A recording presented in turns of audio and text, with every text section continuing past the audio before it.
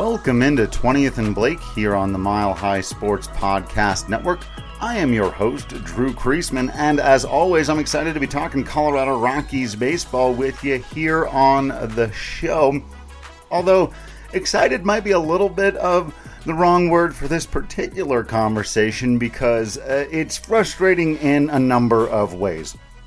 First of all, it has to begin with conversation of another injury that looks like it's going to rob some serious and precious time away from outfielder Sean Bouchard this time. Obviously, this comes on the heels of the Brendan Rodgers thing, and so it's different but similarly frustrating to that, and I'll talk about all of that. But then there's this other flip side of it where now there are reports going around that the Colorado Rockies might be interested in Jurickson Profar, whose name I could not remember last podcast, if you recall.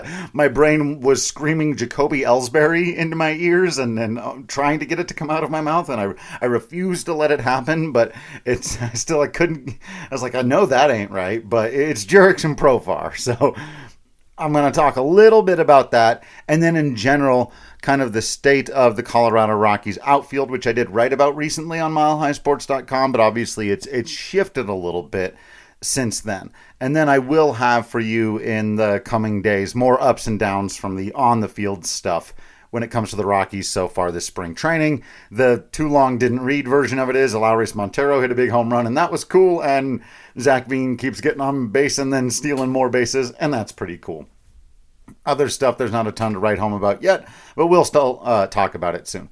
So, Sean Bouchard, let's begin with, who is this guy? What was the hope or reasonable expectation for him this season? What's going on now, and how do the Rockies respond?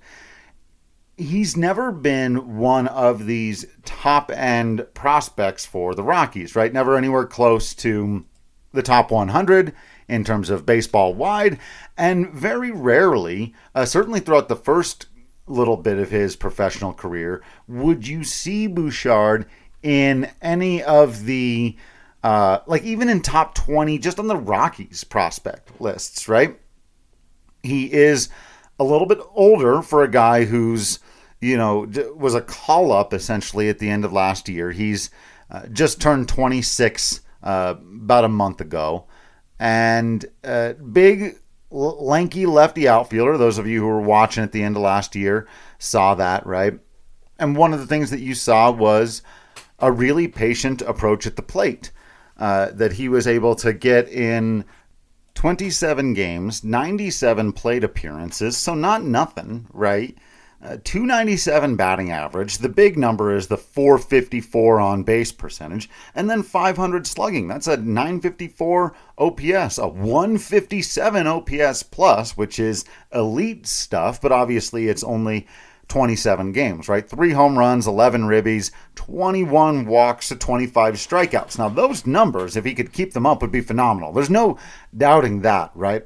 But we all know if you're a regular baseball watcher, if you're a listener to this podcast, you almost certainly are familiar with several such 30-game flash-in-the-pan type moments. We saw it out of Sam Hilliard at the end of one season. We've seen it in moments from guys like Joshua Fuentes, who really look like they're going to be something for a little while. But right, once the league has a little bit of a book on you, who knows? And so Bouchard was in a really interesting position coming into this season because he's never been a guy that I thought was really going to make it, huge. Again, I feel like I make this poor comparison to Ryan Feltner all the time, and I don't mean to pick on Ryan Feltner right now, and Fuentes was another one, right? Never a huge prospect, but shows a certain amount of production. So you've got to give them opportunities, but there's still a reason that, the guy's basically going to be a rookie or was going to be a rookie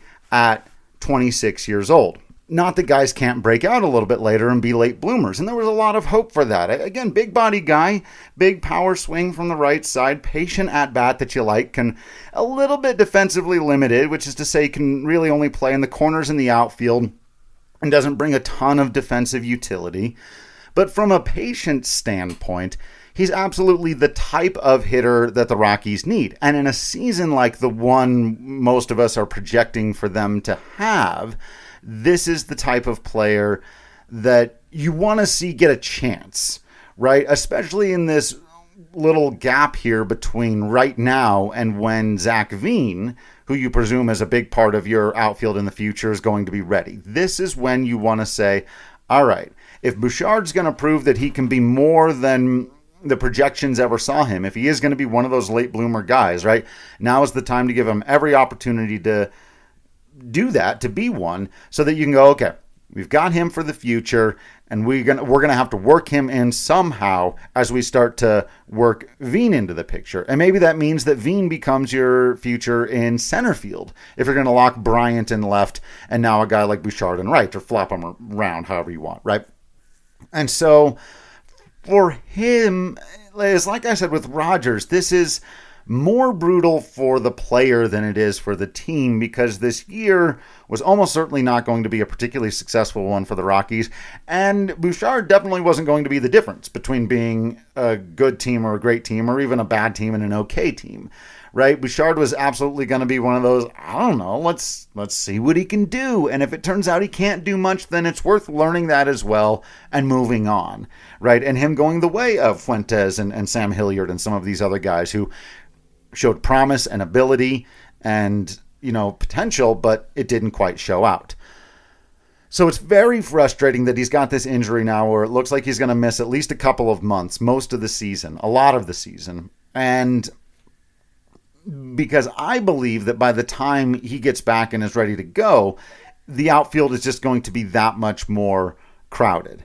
Right, you're going to have somebody of maybe Tolia has proven that he's a big asset in the outfielder, and they like somebody. Maybe Montero is the future at first base if they were going to trade Cron or something like that. Brenton Doyle is a guy who could emerge, and then the aforementioned Zach Veen, who I think is going to be getting his opportunities no later than mid-June, and so these couple of months, man, that's brutal. Just for the guy. I don't know Sean that well. A lot of these prospects I know super well. Some of them, Sean's one of those guys who I didn't follow especially closely, other than catching up on the statistics here and there. And so you still got to be kind of heartbroken for him just by looking at the circumstances of it and going, these were his months to earn a job. Right? He had this very specific window where he was going to get opportunities. I do think he was going to make the team. I do think they were very impressed with the way he showed out at the end of last season. And again, one of those enough production means you get a chance type of things. They did it with Winton Bernard. There's another one, right? And he didn't fully pan out because sometimes it doesn't. And so it could be the case that that's what would have happened with Bouchard. And there's not a whole lot to be lost here. Though, God, a biceps rupture sounds just awful, just absolutely awful. That word sends chills down my spine. But for him, couldn't have happened at a worse time. And you just got to hope that somewhere down the line, he can find a way to get some opportunities. The Rockies can get him in there somehow, and maybe it all ends up being, and I can hear a lot of people saying, and actually I know we're working on some things at Mile High Sports right now, writing about this and talking about this, essentially trading off all these veterans, right? You can make some room, especially Charlie Blackmon, CJ Cron, but a few others even. Probably not Chris Bryant. That one, they're going to want to remain invested in him. But otherwise, you can create some space there, and left and right. If Bryant, say, moves to DH, for example, in the future, once Blackmon is either retired or traded or whatever that may be. So there's opportunities there. It's just, damn, man. Very, very frustrating. And it does feel like the Rockies are having a particularly harsh spring training all of a sudden. It's still early. A couple of players that we were really looking forward to seeing. And that is the bummer. It's like in this year that was supposed to be about research and learning about, even guys like Brendan Rodgers would still be in that category of more information about what this player can be for your future would be really, really valuable. And now they're going to miss out on that information. This year is all about information gathering. So not having information on Rodgers, not having information on Bouchard is detrimental to the team in that way as well. And that's a real bummer, because any one of these guys you can find that are the diamonds in the rough, that are the guys that never were the top prospect that can pop for you. More on the pitching side it matters, obviously, but still, the Rockies have a pretty great history of some of those players. Charlie Blackmon maybe being the prime example of a guy who was never considered, top prospect, future all-star. Even the first couple of years of his career, there were people who were saying, he had that one hot April, and then after that, Charlie Blackmon's just a fourth outfielder, right? And it took a while for him to become. So you've got to give those guys opportunities to become that. Absolutely brutal injury right here for Sean Bouchard. Let's talk about the flip side of it now. These rumors, and I know that the Rockies have been interested in Jurickson Profar in the past. I know that it's something that I've seen pop up in the media and fans talking about it. And I got to be honest with you folks. I got to start right here. I have often wondered why. Well, I'm not quite sure what it is about the profile of Jurickson Profar that makes people... Now, if he was on the team already, here are the things I would be saying, right? Guy's got a ton of versatility. He can play at a bunch of different positions. Has an interesting skill set. He doesn't steal a ton of bases, but he can steal a base. Doesn't hit a ton of home runs, but he can hit a home run. He can kind of do everything, but he doesn't do anything especially well. He's a guy.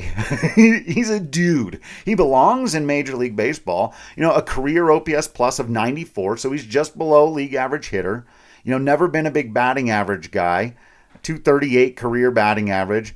Last year for San Diego, 243, 227 the year before that. You're looking at some pretty low batting average numbers. On base, okay. At best, 331, 321 last couple of years. Slugging, you're not getting a ton there. His career high OPS plus numbers, you have the 2020 season where he put up a 114, but you got a shortened year.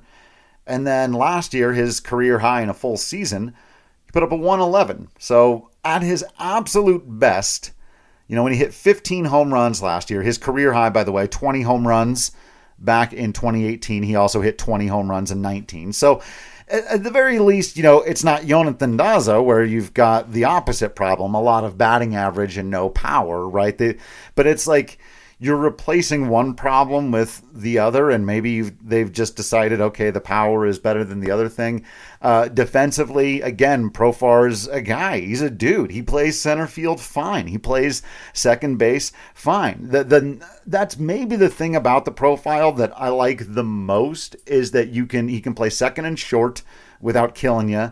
In a pinch, if there's an injury, if there's a minor injury and you don't want to send Tovar down or put him on the IL, you just want to have somebody else step in for a day and you don't have to call up Trejo if he's in AAA. Just have Profar go and play shortstop for a game or two.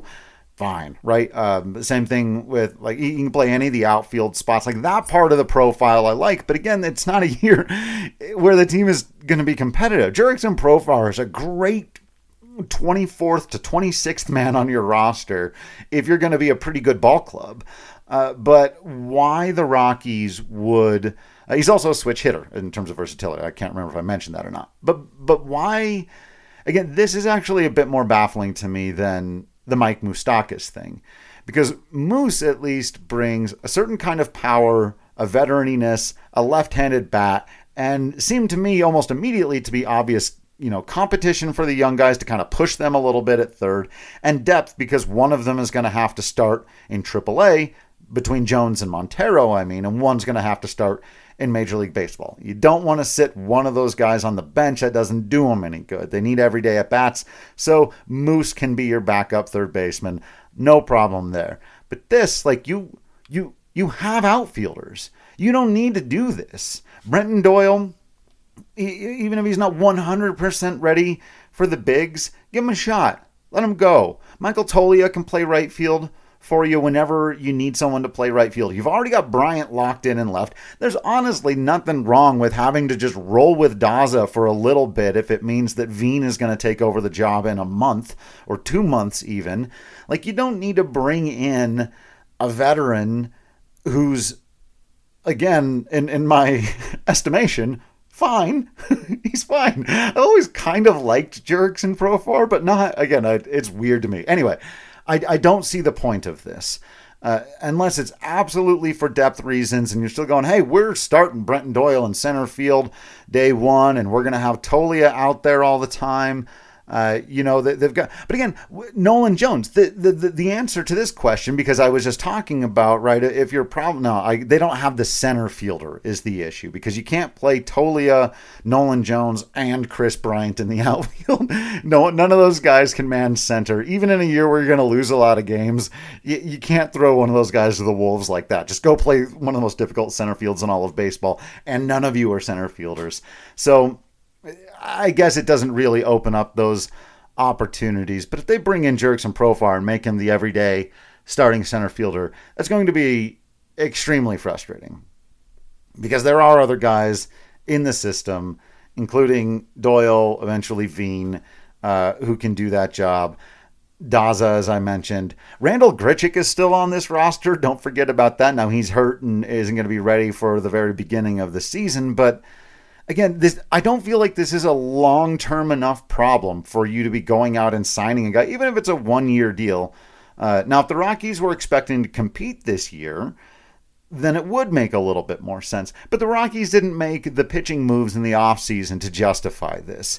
If they wanted to say that the moves of Mike Moustakas and Jurickson Profar are moves that are actually meant to help them win, and these guys are going to get regular playing time, then they needed to make those same types of moves, but like 5 or 6 of them on the pitching side. They needed to be bringing in a bunch of guys who were cast-offs from other organizations, veterans who maybe look like they're past their prime, but hey, you look down, he's 33, he's not 37, maybe, which is kind of what you do with Moustakas, right? 2 bad years, maybe he's done. Maybe there's a little juice left in the tank. That'd be great if I could look to the pitching side and go, okay, there's the equivalent of that, right? Jose Urena ain't it. I like Urena fine. He ain't it. Connor Siebold is an interesting candidate, but again, they've got 1 or 2 maybe guys. And those are guys who maybe can be, league average starting pitchers for you. That's all banking on a huge bounce back from German Marquez, which he's still looked a little bit shaky. It's early, but shaky-ish. There haven't been signs of, oh man, the old Marquez is back yet, which you got to be patient with that to some extent. But Marquez is on the clock, man. This is the year. Marquez, it's a full team option at the end of this season. Marquez either proves he's got value to the organization, or he gets traded or just dropped as a free agent at the end of the season. He has to bounce back. Freeland is under similar but not the same pressure because he's got the big, long, fairly reasonable contract, right? And he was better last year. Freeland finished on a strong note. Marquez finished better than he started, but ugh. So the pitching just isn't there. It's just not there. Not only is the pitching at the major league level not there, the depth, the next step down, AAA, AA, it doesn't even matter. Past the kid that they drafted in the first round last year, they really don't have a lot of starting pitching to get excited about in the system. Every single name I could think of comes with a big, gigantic question mark, usually a big, gigantic injury-shaped question mark. Peter Lambert, Ryan Rollison, Carl Kaufman, all intriguing, right? Ryan Feltner, I mentioned, comes with more of the question mark of has never put up huge numbers. So really, what is the ceiling of this guy? As much as he's got raw stuff that makes you go, wow, that should be able to get some outs. At some point, you got to put up the numbers, right? And so, yeah, if they go out and get Jurickson Profar, as much as I was kind of laughing and defensive about the Moustakas thing, because I think people are looking at that, I do think there's a little bit of, and people even said this to me, like, yeah, any other team, this move would make a certain amount of sense, but Drew, you got to admit, it's the Rockies, and so they're clearly going to handle this wrong, and I totally understand that thought process. At the same time, I first of all, it's my job to be a little bit more objective than that and say, well, okay, it could be the case that they're going to do that, but until they've done it, it's hard for me to critique them for having done so, right? There are other scenarios where picking up Moustakas actually doesn't block anybody and really puts both Montero and Jones in their best possible positions to succeed. And I wrote about that on milehighsports.com. But I am straining to find a way in which the addition of Jurickson Profar or a player like him, whatever his equivalent of, a 0.0 WAR player. Now, Profar put up a 2.5 win season last year, which is good. And you say, okay, well, and he's still 30 years old, so it wouldn't be out of the realm of possibility that Profar could match his best ever season and give you a 2.5 win season, but cool? Like, great. Like, so what? Like, that does almost nothing for your ball club at the end of the day. And I can't imagine they would sign him to a multi-year contract right now in spring training, right? And have him be like another veteran around in the outfield for years to come. When you have not only Zach Veen, but we haven't even talked at all this year about Benny Montgomery. And that's because that's a next year conversation for our purposes for the most part. But you got dudes, you got guys. I don't know. I hope they don't do this, because then it really does make my attempts to make sense of the Moustakas thing that much more questionable, right? If they get to opening day and Profar is starting in center field and Moustakas is starting at third base while, Tolia and Montero and Jones are either all on the bench or down in Albuquerque, I'll be right there with the chorus of people screaming, what in the hell are these guys doing? Like, what in the world? I, for one, think that subtly Bill Schmidt has done a lot of things to show that he's not Jeff Bridich and he's not Dan O'Dowd, and he is going to do things a little bit differently. But if you make this unforced error, if you spend all offseason making it abundantly clear that you are going to go with internal candidates and play these kids who have earned every right to have the opportunity to play, and that was basically your excuse for not getting involved in free agency that would have actually gotten people excited, and that made sense to me. But to make that argument implicitly or explicitly all off season, and then show up now with a couple of weeks left before the season to go and add free agent veterans that no one's excited about just to fill the roster, you've completely undercut the goodwill, the potential positive message that you can sell to your fans. Everything that I've been saying all spring training about, hey, this season, they're not going to be good, but at least they're going to be fun. Not if they're going to play these guys, they're not. And like I said, I like Jurickson Profar. I like Mike Moustakas.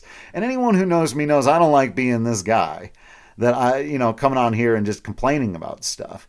But you have got to turn the page on this organization, on this franchise. You've got to get to the next era. And even if that means to some degree throwing these guys to the wolves, it's sink or swim, right? And if Brenton Doyle isn't going to hang in the bigs, let's find out now. If Elehuris Montero and Nolan Jones aren't going to contribute, let's find out now. Sean Bouchard, unfortunately, again with the injury, but even if they end up sinking, you've learned something valuable this season so that in the future you need to put resources toward replacing those players rather than counting on them. But if you don't even play them, if you give that time to guys like Profar and Moose who aren't even going to be on the roster next season, I used the phrase unforced error. That's bad roster management. That's bad asset management. That is robbing yourself of an opportunity to get better and to play a more exciting, more fun, and engaging brand of baseball, all in the name of, I don't know what, looking like you're trying. So I hope that entire rant that I just went on ends up being for naught. I hope that the team either doesn't sign him, or that if they do end up bringing in a player like this, the same thing with Moustakas, that neither, like, they don't even make the team, right? That they end up being these, we brought some veterans in, we wanted to have them around for camp.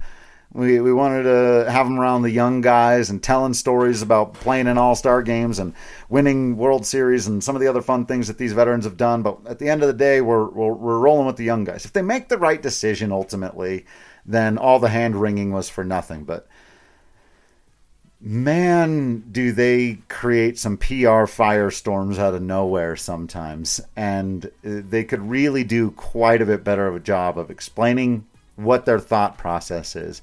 Because I don't know how you consistently hold the thought of, we didn't make any moves this offseason because we're going to play the young guys, and then make moves like this. Just doesn't make sense. So let's see what happens next. Like I said, I'll be back with more on-the-field stuff in the next couple of podcasts. Got to give you your ups and your downs. Got to hope that there isn't any more injury news the next time we're talking, and that there's still just more good Zach Veen. It's been the story of camp so far, and it's been a whole lot of fun. So thank you for listening in out there. Make sure you're following Mile High Sports on all the social medias and the radio station, all the podcasts. You know what it is. The written content at milehighsports.com. I hope that you continue to be absolutely awesome out there. You know that I will continue to be absolutely Drew Creasman in here. And until next time, I will see you at the ballpark.